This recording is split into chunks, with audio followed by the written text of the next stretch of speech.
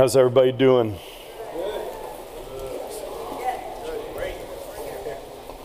I just got back from 3 days of paddling the Delaware River with some of my favorite people in the world, and while my flesh is weak, my spirit is restored. We had a really good time.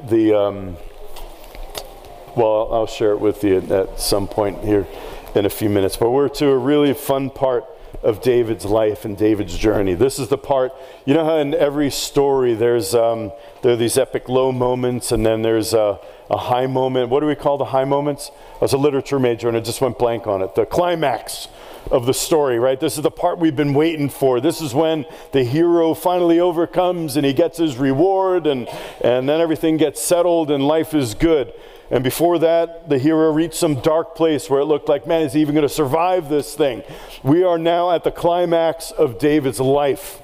Because after all these years of first being anointed and then having victories and then retreating and then all kinds of things happening to him, after 10 years or more of wandering in the wilderness, being hunted like a fugitive, and then finally getting anointed king, then he had 7 years of war with the ones who wanted the old demonic king back on the throne somehow.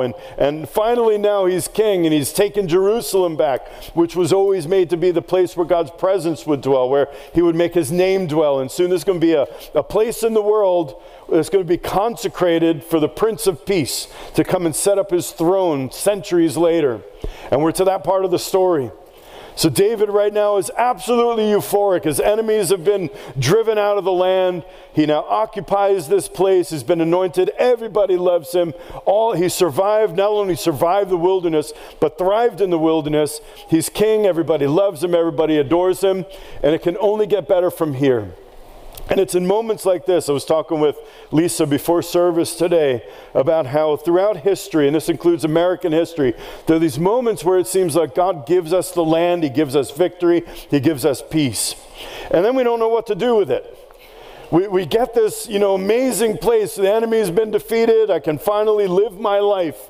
I can be at peace. I can be free. I can do what I feel like I was made to do.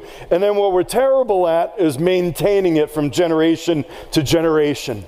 And I was sharing about how I've read the Bible through so many times, and I can't really find a place other than Abraham, Isaac, and Jacob where it was done well. And they didn't even have a place to live. They lived in tents, meandering around the promised land.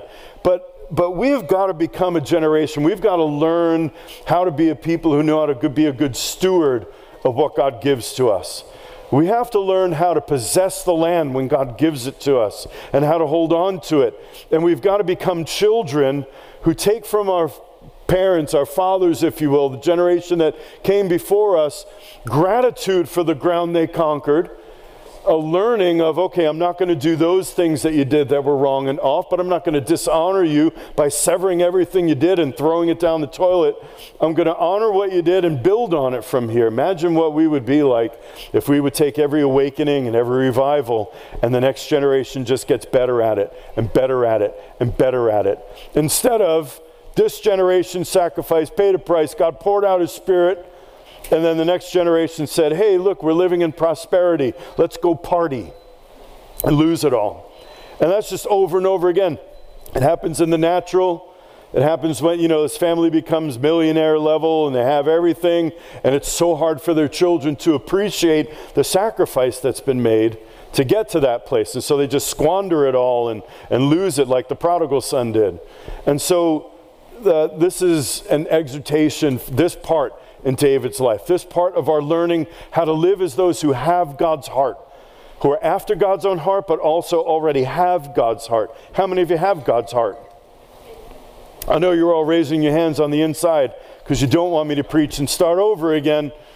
That we do. We have Christ in us. If you made your confession and said, God, you're my Lord, you're my God, I want to be baptized into Christ, we have the heart of God. We don't even need somebody to teach us about God, really.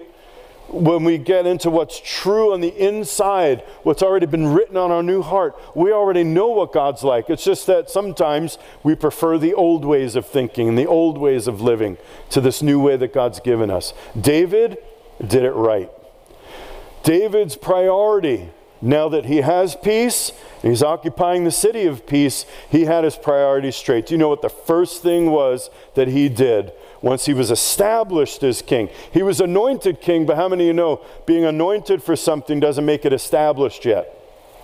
Being anointed for something speaks of potential. You have the power, you have the capacity to do something. But established means you've done the work to do the thing that you were anointed for. So now David's on that side, and his priority, first things first, I have got to have the presence of God ensconced in this place. I am not going to serve a day as your king. I will not pretend to rule and lead God's people unless God's right here with me. So where's the ark?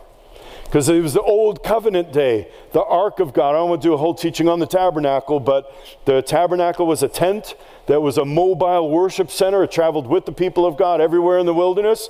And then they had it set up in various places in the promised land. Because as of now in David's life, there's no permanent place for God's tabernacle. So they had it set up in various places. They didn't know where to set it up. And so they moved it around, but the ark had been missing. The ark represented the heart of the tabernacle. It's where God's presence was. And what happened was God's people started treating the ark like pagans treat their gods, like it was an idol. Hey, all we got to do is carry this thing into battle and God will do all the work. And they just thought it was like some magic charm or something like that. And so God got a little frustrated with that because they were worshiping pagan gods, carrying the ark, thinking, well, God's always going to be for us. And God said, all right, I'm going to let the Philistines win this one. And the ark went into Philistine territory. That didn't go well for them either. It got captured. This is when David was not even born yet when all this was going on. And it got captured. They went to one city and everybody got these painful boils, like tumors, on their private parts. So they blessed the neighboring Philistine city with the ark and said, hey, we got this really cool thing. They go, we got this really cool thing made of gold. You're going to love it. You take it. 5 Philistine cities later, they said, we got to get rid of this thing. Everybody's getting cancer everywhere it goes. So they put it on a cart with a couple of cows that had just given birth. And this, I don't want to preach it. This is a whole other message in itself. The diviners said, put it on a cart with cows, separate them from their calves, and God, the God who owns this thing, will take it where he wants it to go. And so it worked. They went the whole way back to the edge of Israel, and it stayed in a house where it remained for an entire generation. It stayed in a house that was just, they said, look, you take care of it. Imagine being that house. Like, wait, what is this thing? That's that thing you heard about in the news. Everybody gets cancer whenever it's there. What are you doing putting it in my house? What did I do wrong? What do we do with this thing? But the amazing thing about this story is you had Samuel the prophet, and then you had Saul the first king of Israel. Neither of them said, hey, this ark belongs in the tabernacle. It's the whole point of our worship. If the presence of God is not there when we're going through all the ritual of sacrifice and all of what our God has said, this is what pleases him. If the presence is in the middle of it, it's not in the middle of it, then what are we all about? I know many of you, and I'm included in this group, we're part of a church like Hillside because all of us have several things in common, one of them being a disdain for empty ritualistic worship. Man, not a single amen. Amen. That's a good point. Yeah, I agree. That's why I'm here, too. I grew up in one of those churches. I mean, we had rituals. We had, like, the communion was broken and then it was consecrated because they believe in transubstantiation, which means that bread is physically now the body of Christ. So they put it in a box up on the altar from week to week and had a lock and key on it even that the priest kept on him because you can't eat it without the priest's help, and a consecrated wine and all these rituals. And, like, every time you walk down the center aisle of the church, you had to stop and genuflect and to make the sign of the cross. You couldn't even cross in front of it without making the signs and symbols like that. And that is what dead religion's like. Amen. And so one thing we have in common is this desire to have the real thing. A desire to say, look, I don't want to go through motions anymore. I don't want to, pretend. I don't want to make my heart do something or make my body do something that I don't know is true on the inside. Now, for some, I don't want to, totally bash. For some, those rituals have meaning. For some, those things are mean. There are very few, so few I've never met one, that, have a heartfelt meaning. For many, it's just, this is our tradition, and we do it because this one told us to do it this way. I want to tell you that God is not eager to instill religious traditions. He is eager to be with his people. He is eager to find a way to live in the midst of his people. And so the ark's in this house. A whole generation's gone by. Now we have a king on the throne who's not after building his own kingdom. He's a man after God's own heart. He said, we're going to get that ark. Where is it? They found it. They brought it. And here's the story, 2 Samuel chapter 6. Now David again gathered all the chosen men of Israel, 30,000 of them. And David arose and went with all the people who were with him to Baal Judah to bring up from there the ark of God, which is called by the name, the very name of the Lord of hosts, enthroned above the cherubim. They placed the ark of God on a new cart that they might bring it from the house of Abinadab, which was up on the hill, and Uzzah and Ahio, not Ohio, Ahio, the sons of Abinadab, so that was the priest. These are offsprings of the priest who were leading the new cart. So they brought it up, they brought it with the ark of God from the house of Abinadab, which was on the hill in Ahio, walking ahead of the ark. And meanwhile, David in the house was celebrating before the Lord with all kinds of instruments made of wood and lyres, harps, tambourines, castanets, and cymbals. But then they came to the threshing floor of Nacon, and Uzziah reached out toward the ark of God and took hold of it, for the oxen nearly upset it. So you get the picture, it's on a cart, an ox cart. Just like how the pagans said, this is how you transport the ark. I'm going to move the ark this way. And it started to tip. Maybe they hit a pothole in the road. And Uzzah put his hand up to stabilize the ark. And what happened next was that the anger of the Lord burned against Uzzah. And God struck him down there for his irreverence. And he died there by the ark of God. David became very angry because of the Lord's outburst against Uzzah, and that place is called Perez Uzzah to this day, where the Lord broke out against Uzzah is the meaning of that name. And so David, for the first time in his life, David was afraid of the Lord that day, and he said, how can the ark of the Lord come to me? Now, that question could be taken one of two ways. It could be taken as a hopeless, despairing question. How can I ever have the ark if that's what's going to happen? If somebody touches it, they're going to be struck dead. David maybe was ignorant at this point of how the ark was supposed to be handled. Or it could be viewed as a question of, I've got to find a way to get that ark to me.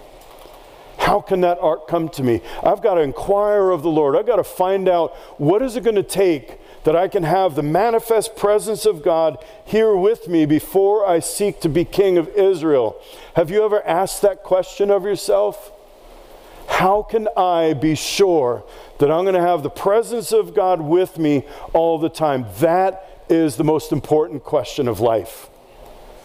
How can I make sure that I'm living in such a way? How can I make sure that my heart is postured in such a way? What do I need to do to make sure that the presence of God, the ark of God in the Old Covenant, can be right here with me? So what happened? What's up with Uzzah with this thing? It seems like just coming out of nowhere.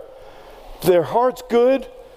They made this cart probably with good intentions. It's the safest way to transport it. They're carrying it along. Uzzah steps out to stabilize it so it doesn't spill over on the ground, and God strikes him dead. We got to talk about what irreverence is here and what it isn't. Because this is one of those scriptures we could easily just dismiss it and say, well, that's Old Covenant. It's not like that anymore. But we've seen already with David that he was an Old Covenant king doing a New Covenant thing. That David came to understand some things about God and lived in such a way, it was as though David was on the other side of the cross from where he lived in history. He lived with such intimacy with God. He lived with such a knowing of the ins and outs of how God was. It was as if he'd already known Jesus. And some of his psalms and prophetic declarations, it's like he saw his descendant on the cross. And so we can't just dismiss it. God is the same yesterday, today, and forever. So let's talk about reverence, what it means and what it doesn't mean. Because this is a really important question, especially for us. This is where we find the balance in the scriptures, where New Covenant life is not just a free-for-all, do whatever you want. It is intensely free. It is so free, it's scary. It's so free that we are now more responsible for how we relate with God than we've ever been before. And yet at the same time, God's the same as he was the day that he broke out and Uzzah died just for touching the ark of his presence. So the sin of irreverence is taking God's presence for granted and treating it as if it's something common. That's the simplest way I could define irreverent behavior. It means that we know better. We know that God's holy. We know that God's amazing. We know that God is the creator of heaven and earth and everything that lives in it. We know that God is this majestic, awesome. We know that God's a consuming fire. We know all of those things, and then nothing changes about how we live our life or how we treat him. One of the most intensely wrong things that we could do is come to believe in God and have no change as a result of that. We go on living as if we didn't know who God was. We go on interacting with God as if we don't understand or realize this isn't like my buddy who lives next door. This is the Lord of heaven and earth. Yes, he calls me his friend, but it's not like being friends with a peer. It's like being friends with the most powerful being that could be the source of all authority, the source of all power. And he has a certain way that he likes relating as a friend. How many of you have a friend? Well, one of the things when you have a friend is, let me find out what your likes are and what your dislikes are. I want you to be my friend. I want you to stay my friend. So I'm going to endeavor to treat you the way that you like to be treated. That's what friends do, right? So if we relate with God as friends, our first question ought not to be, hey, what are you going to do for me today? You know, relating with God with a what have you done for me lately kind of disposition is a formula for disaster. But our posture toward God ought to be, okay, you call me friend? Wow, I've never had a friend like you. Sorry, I just got that song in my head. Oh, get it out. Jesus, help me. Never had a friend like you before, so what is it that you like? And once we come to know that, I'm not going to treat you as if you're just some common thing. You're not a pagan god that I made up. I've come now to connect with the God of the universe, and that is intense. And so this guy, the priest, Uzzah was a priest. He knew the Bible. He was supposed to study the law of Moses. He knew how to handle the presence of God. If he would have been faithful, he would have known, you carry the ark of God a certain way, and you don't do certain things with it. He could look back in his own genealogy to the first family of priests. Aaron the high priest had 4 sons. The first 2 died because they went before the presence of God deciding, I'm not going to mix up the incense and offer it the way that God said to. I got a new idea. I'm going to do it a different way. So they mixed it up, and the way the Bible says, they brought strange fire before the Lord's presence, and they were struck dead. So Uzzah ought to have known better. He ought to, and his brother ought to, and whatever other priests were around ought to have known, look guys, we don't put the ark on a cart. That is not what this was made for. This box right here is not just a box like an idol lives in. This is a symbol and a place where God's presence dwells. It's made to be carried on the shoulders of the priests. We shouldn't be putting it on an ox cart and treating it like it's some spoil from conquering an enemy. This is the presence of God, and he knows how it wants to be handled. So Uzzah's sin or his mistake of irreverence wasn't misbehaving a certain way. It was treating that ark as though it was just any old golden box. And he died for it. David inquired of the Lord, and he said, oh God, I need this box. I know that represents your presence, that's where you told us by commandment, I'm going to make my presence dwell. And that's where your mercy seat is. The Lord knows I'm going to need that. And I need it. So God, how do I do it? And he sought the Lord, and he sought the scriptures, and he came. The man after God's own heart said, okay, there's a certain way that you want it done. I'm in.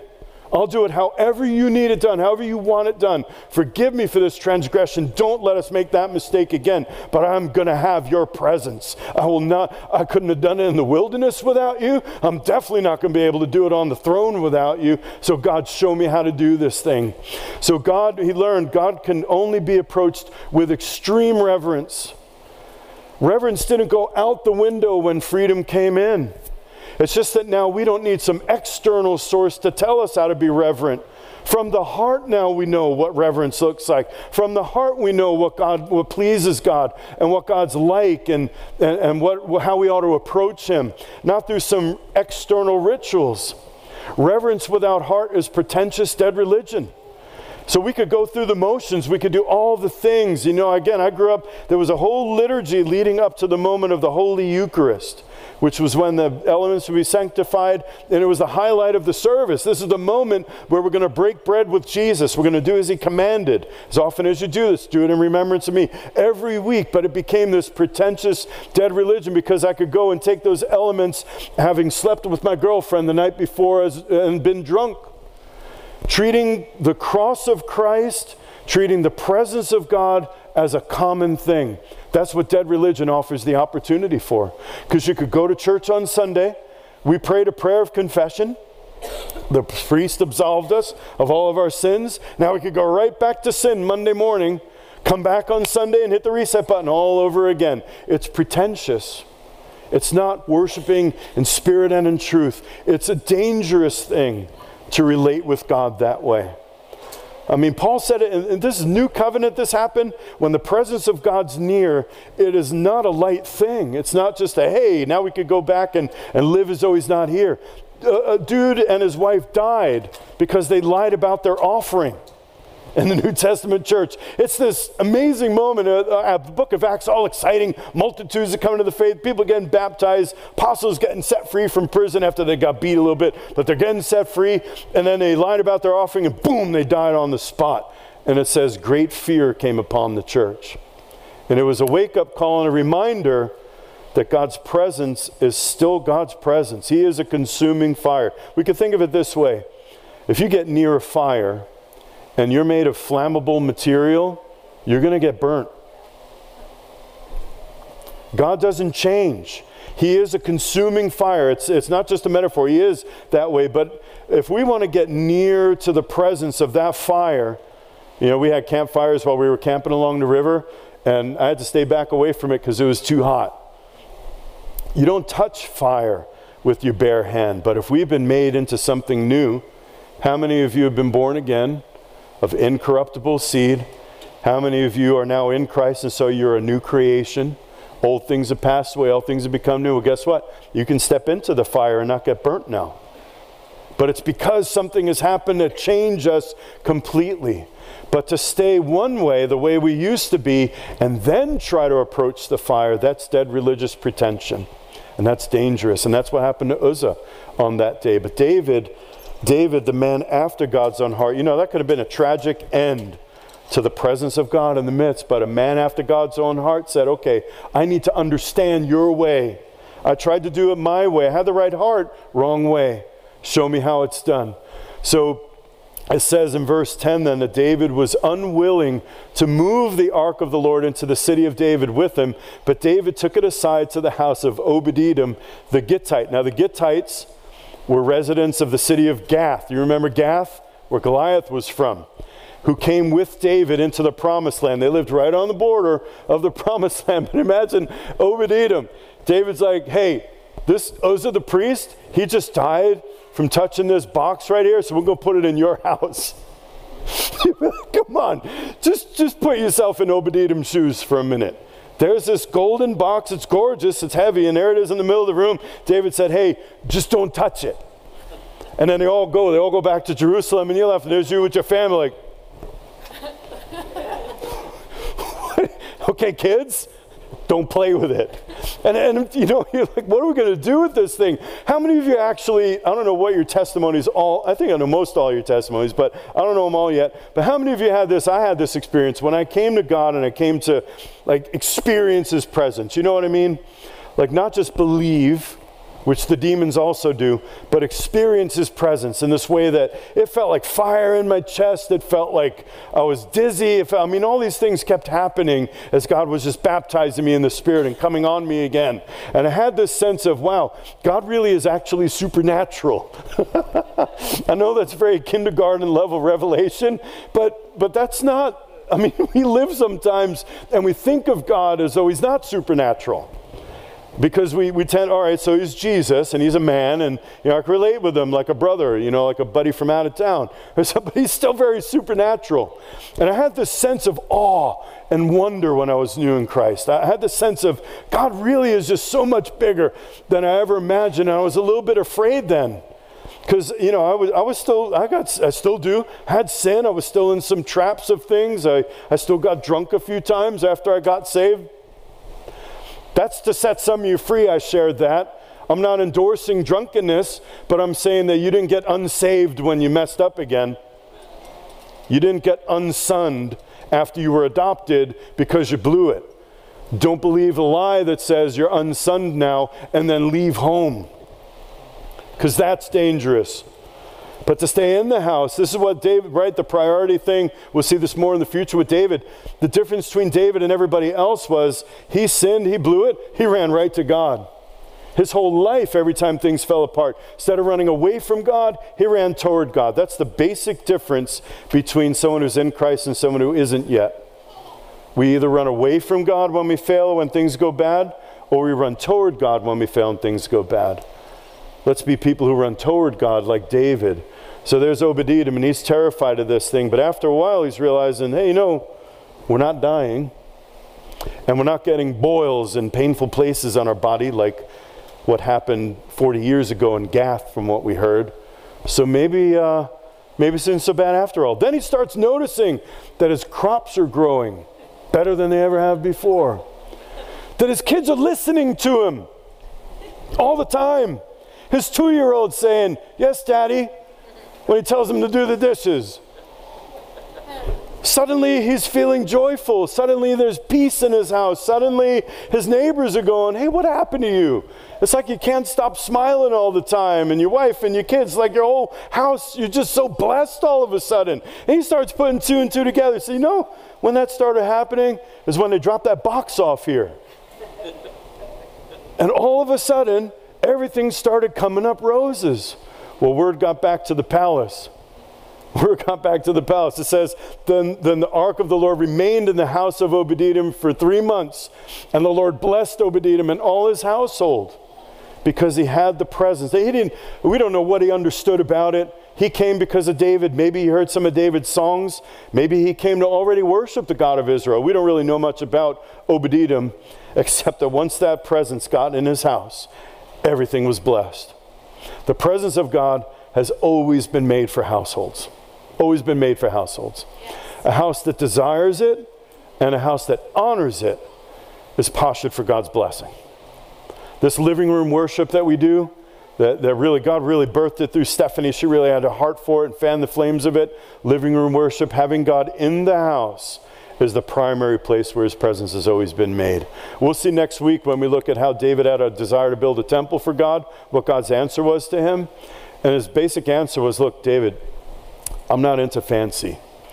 I mean, honestly, what do you think you could build for me that's more beautiful than heaven? What do you think you can offer me that's better than the place where I actually dwell? What I really want is an invitation to be in your house. What I really want is that you desire my presence inside the 4 walls. That you don't just do it outside, that you don't just do it when you're pretending, you don't just do it through religious ritual when you're with everybody, but you actually want me and will honor me in your house. Always been his desire. So how do you, question for you to ponder this week, what do you do to intentionally host God's presence in your household? That's the question all of us need to answer. I'll set you free with something. I've been a pastor for 23 years. I've been in Christ since 1989. And we still have ebbs and flows in our family. The warfare over having God in your house will be the most intense warfare you've ever faced. The devil hates it when the ark is found in a house. Because once it's found in a house, God's blessing flows from that place. What do we do to be intentional about hosting God's presence? And I'm not going to give you 3 steps to it. You know why? Because you already know. You already know. You have Christ in you. You have an anointing from the Holy One. And you already know. You don't need somebody to teach you about the Lord. Your heart already knows. So, David, it says in the Chronicles, I'm going to jump back and forth. We're now to where the First Chronicles starts telling more of David's story. So it says that David built houses for himself in the city of David and prepared a place for the ark of God and pitched a tent for it. I'll get back to that. He pitched a tent for it. Then David said, hey, no one's to carry the ark of God but the Levites. I've been reading the Bible, and Uzzah died because we weren't supposed to do it that way. My bad. Now I know how to do it. For the Lord chose them to carry the ark of God and to minister to him forever. Now here's Old Covenant, New Covenant change. In the Old Covenant, there was one tribe out of the 12 tribes of Israel, 13 if you add Joseph's 2 sons in the mix. Only one tribe was allowed to touch and deal with anything to do with God's presence in the tabernacle. How many here today are priests by trade, by profession? Yeah, you are. You don't get paid for it. None of us gets paid to be a priest, but we all are. Simply put, a priest has access to the presence of God on behalf of those who do not. Anybody here not have access to the presence of God?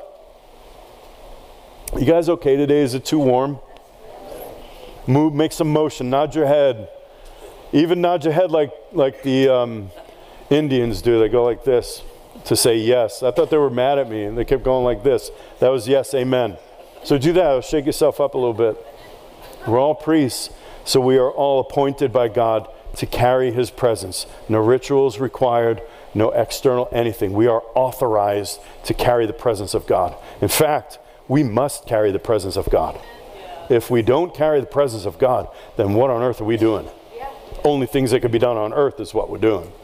So David assembled all Israel in Jerusalem to bring up the ark of the Lord to its place which he had prepared for it. So let me get this straight, David. Somebody died because he touched the ark in a way he wasn't supposed to touch it because he disobeyed the law of Moses. But now you're going to put it in a tent all by itself, not in the tabernacle with all the sacrifices and all the things that God said go with this ark. And you think that's going to be okay? This is a fascinating moment in biblical history that we're looking at today, and will solve the mystery of what true reverence actually is. Because he said to them, you're the heads of the father's households, of the Levites, so consecrate yourselves, you and your relatives, so you could bring the ark of the Lord God of Israel to the place I've prepared for it. Because you did not carry it at the first, the Lord our God made an outburst on us, for we did not seek him according to the ordinance. So David recognized, look, we're living under the old covenant, and there are rules about this thing. There are rules about this thing, and we didn't seek God about how we were supposed to do it, and that's why Uzzah died, and why all of us had a miserable, talk about raining on our parade. That's what happened, according to the ordinance. The Lord was talking to me some this morning about this, so I was still meditating on it, and there really are two options for how to handle freedom. Our founding fathers recognized this from the scriptures, by the way, and understood. Either we've got to have laws to restrain our behavior and tell us what to do, or we've got to have something internal so we can be self-governed. It's the same with relating with God. Either we relate with God based on an internal knowing. I know that this is right and I know that this is wrong, and I always seek to do the right and I always seek not to do the wrong. Even if I fail and fall short, I knew what was right, I repent, and I turn back toward that thing. We're either going to live that way, or we need rules to keep us in line. It's why I resist, and some of you have been frustrated at me over the years, giving like, do this, this, and this, and boom, you'll have what your heart desires. Because that's not New Covenant. New Covenant is paying attention to our conscience, paying attention to the Spirit of God, the heart of God that we now have on the inside, and just living true to that heart. All sin for a believer is based on living untrue to the new nature we've been given. Man, that was such a... Amen. I'm going to write that down. Hang on. That's what all sin is in the new covenant. It means I know what I was supposed to do and I didn't do it. I ignored it.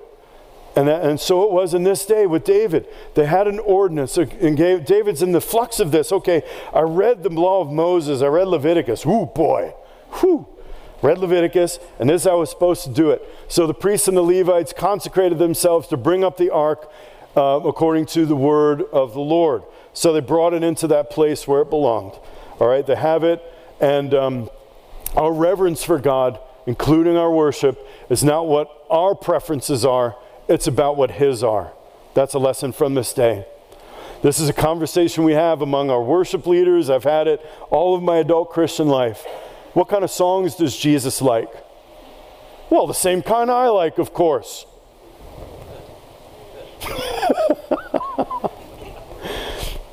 What worship should be is that song that moves my heart.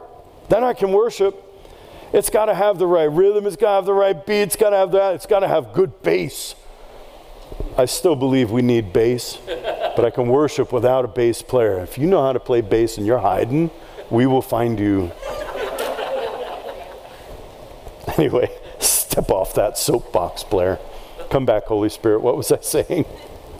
There are certain preferences. Our question in worship, just like back to that friend about our question about friendship, it's not, God, what kind of worship will please my heart? What kind of worship will move me to action? No, it's quite the opposite when it comes to worship. Worship is, God, what will move you right now? Our question, like if you're in the middle of a worship song, you're like, well, I don't like this song. When's the next song going to start? Don't look at me like that. You know you all do it. Some of you don't maybe, but it's like, oh man, I hate this song. I got some of those, by the way, okay? Like, please don't play that song one more time. Not again.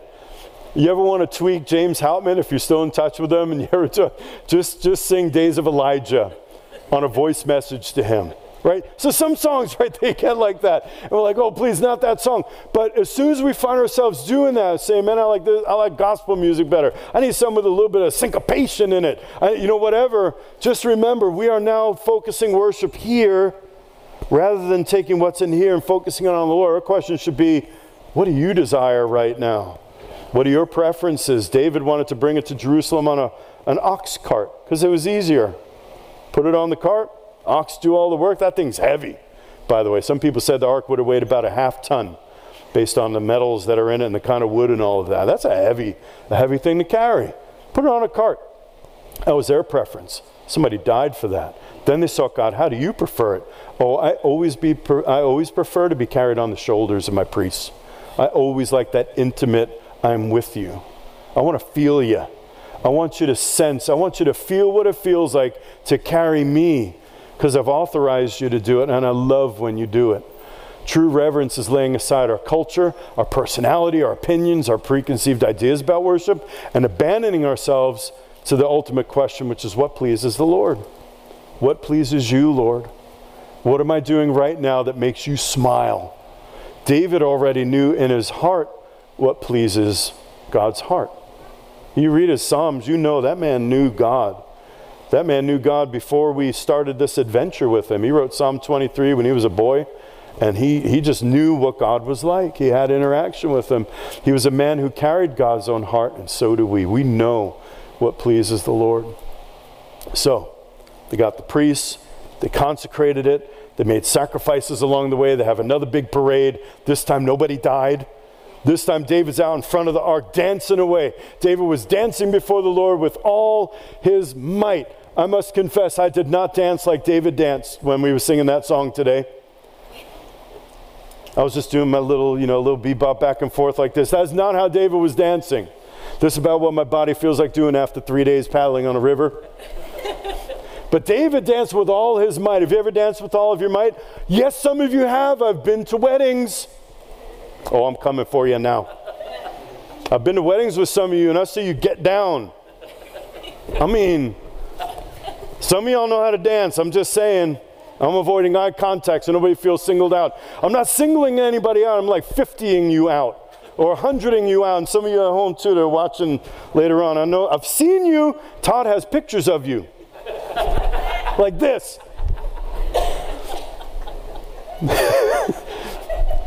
So David in the house, they were bringing up the ark with shouting and with the trumpet. They were dancing up a storm before the ark. Now, let's dig in on this a little bit, shall we? It's like, no, can you skip this point and get to the next point and wrap this up? No, I want you to feel this one. And I'm speaking to you as somebody who never danced at all. I was shy. I'm still introverted, but I was shy, even a recluse. Had like my 3 or 4 really good friends. That was good enough for me all through high school. You know what I dreaded the most? Prom. And school dances. Oh, Lord, can I be sick on that night? I'd pray, and I didn't even know God.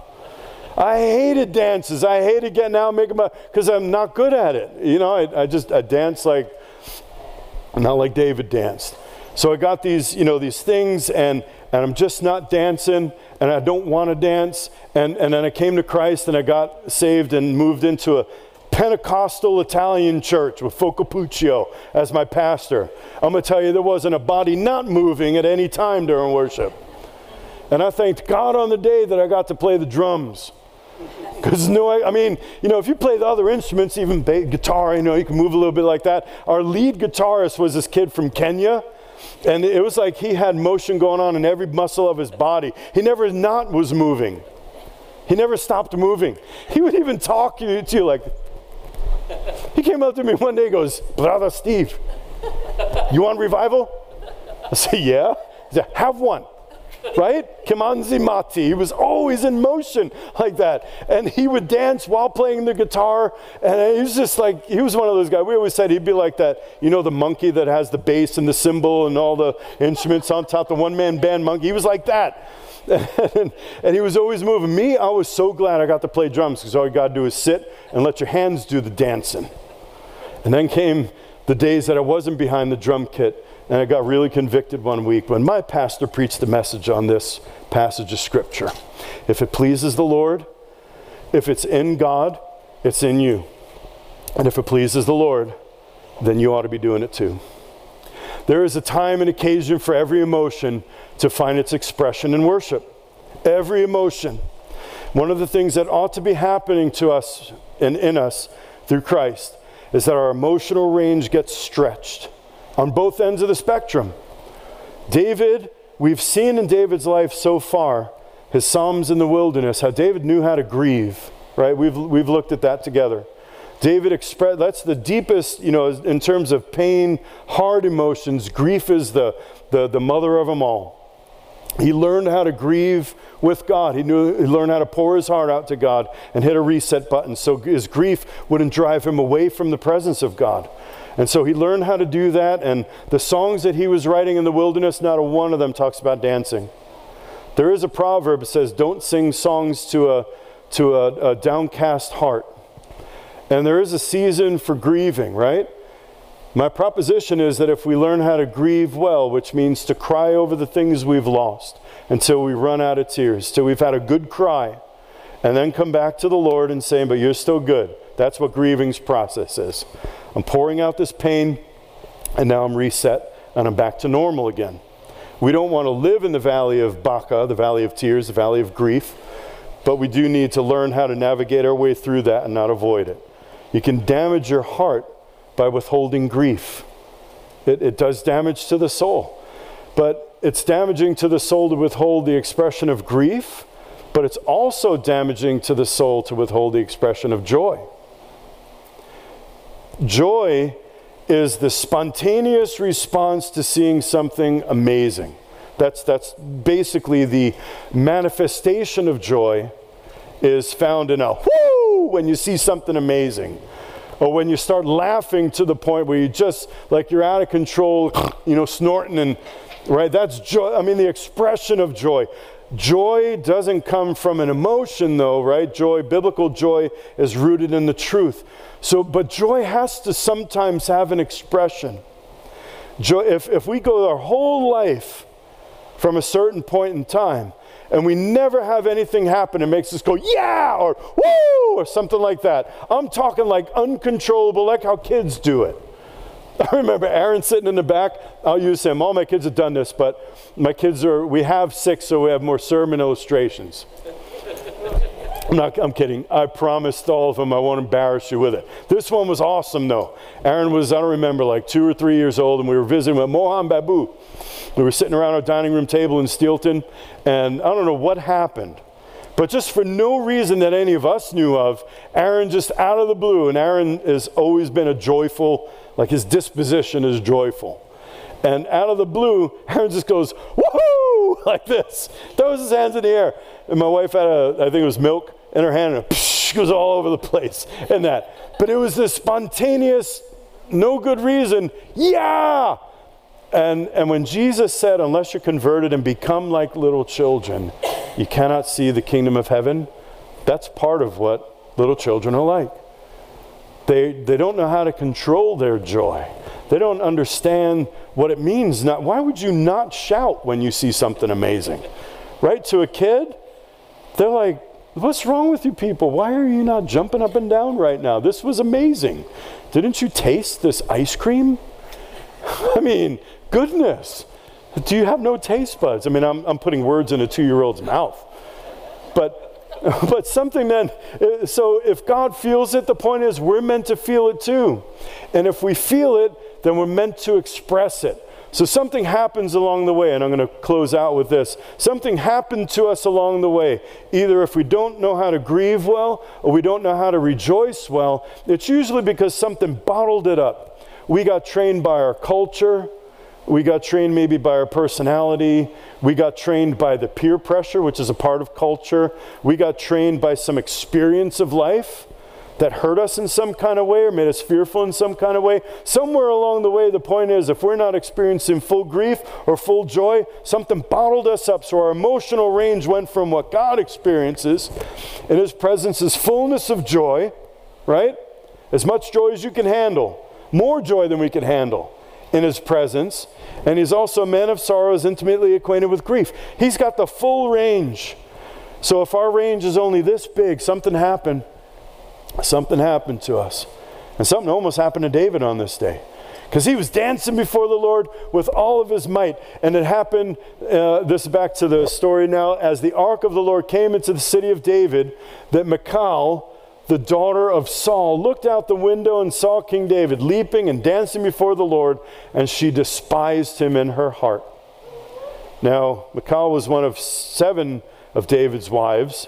She was the one that David got for killing Goliath. Wasn't the one he was supposed to get, but that's another story. We're not going to revisit that. Can you imagine being one of 7 wives? Women, no American woman, said no American woman ever. Oh, I'd be okay with that. Right? You're one of 7 wives. It said earlier that he built houses for himself in Jerusalem. So it's like he had 1 wife for every day of the week. You need to have enough concubines to have 1 for every day of the year, but that's another story. This was David's prevailing sin, but we'll get into that later on. The point is that Michal had every good reason to be frustrated with him because she'd been given to another man while David was wandering in the wilderness. She only had 1 husband. Now David took her back, and she's got to share her husband with 6 other women. So she's probably offended with him, probably a little bit frustrated. She also grew up in the palace of a king. She also grew up around royalty. And Samuel, the scripture says, taught Saul and everybody the ways of royalty. So she knew proper decorum in the courtroom. I don't know what it was like. Probably not as advanced as European royalty and all the pomp and circumstance. But there were certain protocols and things you do and things you don't do in the palace. And she'd grown up under a father who didn't know God. Who could remember Saul, the reason why he fell into so much trouble, because he just didn't care. It was his kingdom first. And hopefully God will be with me in what I'm doing. And she grew up in that house. So now she's got her husband out there dancing like a fool out in the middle of the street. It says that David was dancing in an ephod. Now, I don't know where it came from, but some have said that David was out dancing in his underwear. Have you ever heard of youth pastors? Youth pastors say this all the time. It drives me bats. There's not a lot that does that. He was not dancing in his underwear. He was not dancing naked. He was wearing a linen ephod. An ephod is the garment of the priest. That is the ephod was a specific outfit that God said, I want my priests, when they're ministering to me, you're going to wear a linen ephod. And there were instructions on what it was supposed to look like. He was not dancing in his underwear. Okay? Now we got one more Bible story settled. Feel free to clarify it to the next pastor who says he was dancing in his underwear. He was not dancing in his underwear. Did I say that enough times? We'll all remember that, right? Many things I have and hopes for Hillside. One is that you know the scriptures well, and now you know that part. It wasn't underwear. It was the garment of a priest. However, for a king in that day, for a king to put on the garment of priest was like a demotion. They didn't understand. David would understand that king and priest belonged together in one office. The only one other than Melchizedek to do it until Jesus. Another story for another day. He was dancing in this ephod, and she gets in his face all about it. Where am I, Megan? I forgot what verse I'm on. She rebukes him, and Michal came out. Now the king of Israel distinguished himself today. This is his wife. He uncovered himself today in the eyes of his servants' maids. This is what her voice sounds like in my head. As one of the foolish ones does, shamelessly uncovers herself. What are all the women going to say in the court? Oh, I'll tell you what the women are saying. David said to Michal, it was before the Lord who chose me above your father and above all his house to appoint me ruler over the people that I was dancing. And I will celebrate before the Lord. You ain't going to shut this down. She said, you got to behave more dignified. His response was, you ain't seen nothing yet, girl. You wait to see what I've got in store once we have the ark in the tent I prepared for it. Oh boy, that's going to be a Holy Ghost party. Todd's right with me on this. Ain't no party like a Holy Ghost party, because a Holy Ghost party don't stop. Who is that? Some dude. Some of you knew that song. Some of you are just looking at me like, did you just make that? No, I didn't make that up. This is going to be such a hoopla, Michal. You have no idea. But imagine if David would have taken heart to what his wife had just said to him. How are you dancing before the Lord like that? I know you. You're dancing before the Lord, and you got another wife for every day of the week. You're dancing before the Lord, making a fool out of yourself in front of everybody. He said, look, regardless of all this other thing, I'm dancing before God, and you ain't going to stop me. Nothing will stop me. I know the God who preserved me through all these years in the wilderness. I know the God who has never left me, never forsaken me. I know the God who is my shepherd, and I'm celebrating because I'm now looking and seeing how his goodness and his mercies have been following me all the days of my life, and his presence is here right now, and he ain't raining on my parade, girl. Not a chance. That's a paraphrase. So I'll be more lightly esteemed, or I'll become more undignified than this, if you like that translation, because the song made it the permanent translation forever. And I'll be humble in my own eyes. Those maids you spoke of, I'll be distinguished with them because they get it. You don't get it, Michal. They get it. Those maids that you look down on with disdain, they understand the simplicity of praise, and they were dancing with me in the streets because God's here now. What could be better than that? The spirit of Michal seeks to stifle the joyful, childlike expression of praise and love for God and replace it with a more adult-like, controlled behavior.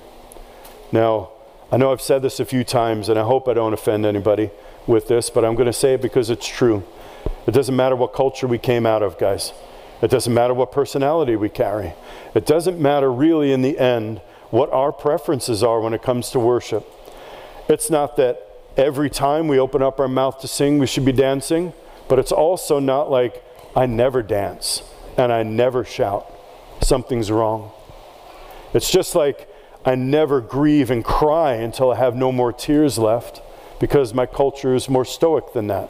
And I hold in my grief. And it's the same process on both ends of the emotional spectrum, but if you can find it in the Psalms, then at some point it's meant to be expressed out of our heart. And what comes out of our heart comes out of our mouth. Comes out of our mouth ought to affect what we do with our bodies. So I'm exhorting you, take it to the Lord and ask. Because there needs to be some dancing in this house. That was 8 amens. Just like there needs to sometimes be some weeping in this house. There needs to be everything. Look, you need to go, remember I shared how you can either do it from the heart or you could do it by the law, right? Either we're going to be internally motivated, and the internal motivation of our heart, I'm telling you, it's what David did. He danced when God was present, was when he was celebrating and rejoicing. Psalm 150, praise the Lord. Praise God in his sanctuary. Praise him in his mighty expanse. Praise him in his mighty deeds. Praise him according to his excellent greatness. Praise him with the trumpet. Praise him with the harp. Praise him with the timbrel and with dancing. So there it is. It's commanded. Praise him with dancing. It's not the only way to praise him. It's not the only way to worship. Reverence for the Lord doesn't mean being still and quiet and staring at the screen. I just feel I got to do this, all right? Our kids are growing up in this house. We keep them in this gathering of worship so that they'll learn how to worship. They'll learn what the expression of worship looks like. We have our kids, this is our vision as a house. This is why there are kids in the sanctuary. This is why from time to time I thank you all for the patience as the little ones are being trained in what it means to be worshipful. So we don't want our kids just running around having a free-for-all, having sword fights with the flags and whatnot. But we don't want them to sit silently in a seat where children are seen and not heard. We want them to experience worship. But how do children learn? They learn by what they see, not by what we say. We have amazing teachers in the children's ministry, and they've learned about dancing, and they've learned about grieving, all the things over the course of time. They'll hear about all of it. But if they come into a sanctuary full of adults, and they start dancing, and they turn around, they see a bunch of adults going, now the spirit of Michal is going to get on them. That's how it happens. You go jump up and down. I remember this thing happening to my son Benjamin. This is a carnal example, but it's the same thing. He was at the Boys and Girls Club with me when he was 6 years old. I brought him in just to check the place out. And I was raising him a Yankee fan, as all good parents do. And he was, and we went down to the youth center for a little bit because I was doing my rounds in the building to make sure nobody was killing anybody in the youth center. And I went in, and the Yankee Red Sox game was on the big screen TV. So I don't remember what happened, but one of the Yankees got a great hit. Maybe it was like extra bases. And Ben went, yeah!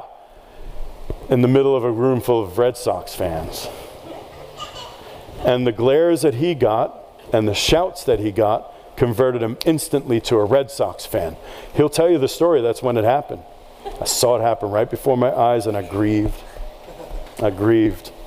Point is, he expressed something from the heart, read the room, and said, oh, I'm not going to do that ever again. Our children will do the same if when they look around the room and we're worshiping the Lord, and there's a song talking about I'll dance like David danced, or there's a song talking about how majestic the Lord is. There's a song talking about I will lift my hands in worship, and our kids turn around and they see a bunch of this. That's what they're going to become. We will raise up a generation of children who worship with this much of an emotional range in their worship instead of this, which, by the way, is what they're naturally born with. Can we stand to our feet? I want to minister something to you and ask the Lord to continue to minister to your heart with this. Can you recall a time in your life that you were ashamed, or somebody shamed you because you expressed jubilation? That's a word we use to describe the expression of joy. Let's close your eyes for a minute. Let's take a moment with Jesus before we go and have fun together at a church picnic. I believe the Lord wants to uncap us and heal us from that spirit of Michal. And this is most of the way that it happens. The time you express joy or excitement about something and you were told, stop that. Be quiet. Lord, take us into whatever we need to know to be healed from it right now. For some of you, I know instantly you got a picture and you remember when it happened. For some, maybe it never happened to you, and so you're one of the crazy ones dancing up around the front of the church when the song's just right for it. Maybe it happened so many times you just got a flood of memories coming in. I want to tell you right now that Jesus is here to hit the reset button for you, because he loves you and he loves that playful expression of worship, just like he loves it when you sit on his lap and have a good cry. So may the Lord visit you right now in your place where that spirit came upon you and stifled the pure, childlike expression of joy in your heart. In his presence is fullness of joy. At his right hand is everything your heart's ever desired. Be free right now from the glares, the stares, the odd looks that you received, even the painful words that were spoken to you to make you ashamed of expressing joy from the heart. And I just want to leave you with a closing thought. All of us ought to have moments in life, as I said, that make us shout. All of us in Christ ought to also have moments that make us want to shout about the Lord, excited about His presence. It's not every minute of every day, but it ought to happen. So when was the last time it happened for you? And what will you do to position your heart so that, as we sang, when the Spirit of the Lord comes upon your heart, you can express it in fullness? Be blessed by the Lord as you go, and you're going this week. May you always have a sense of His presence with you. No matter what circumstances have come, no matter what life has brought your way, may you always have a sense this week of His abiding presence with you. Amen.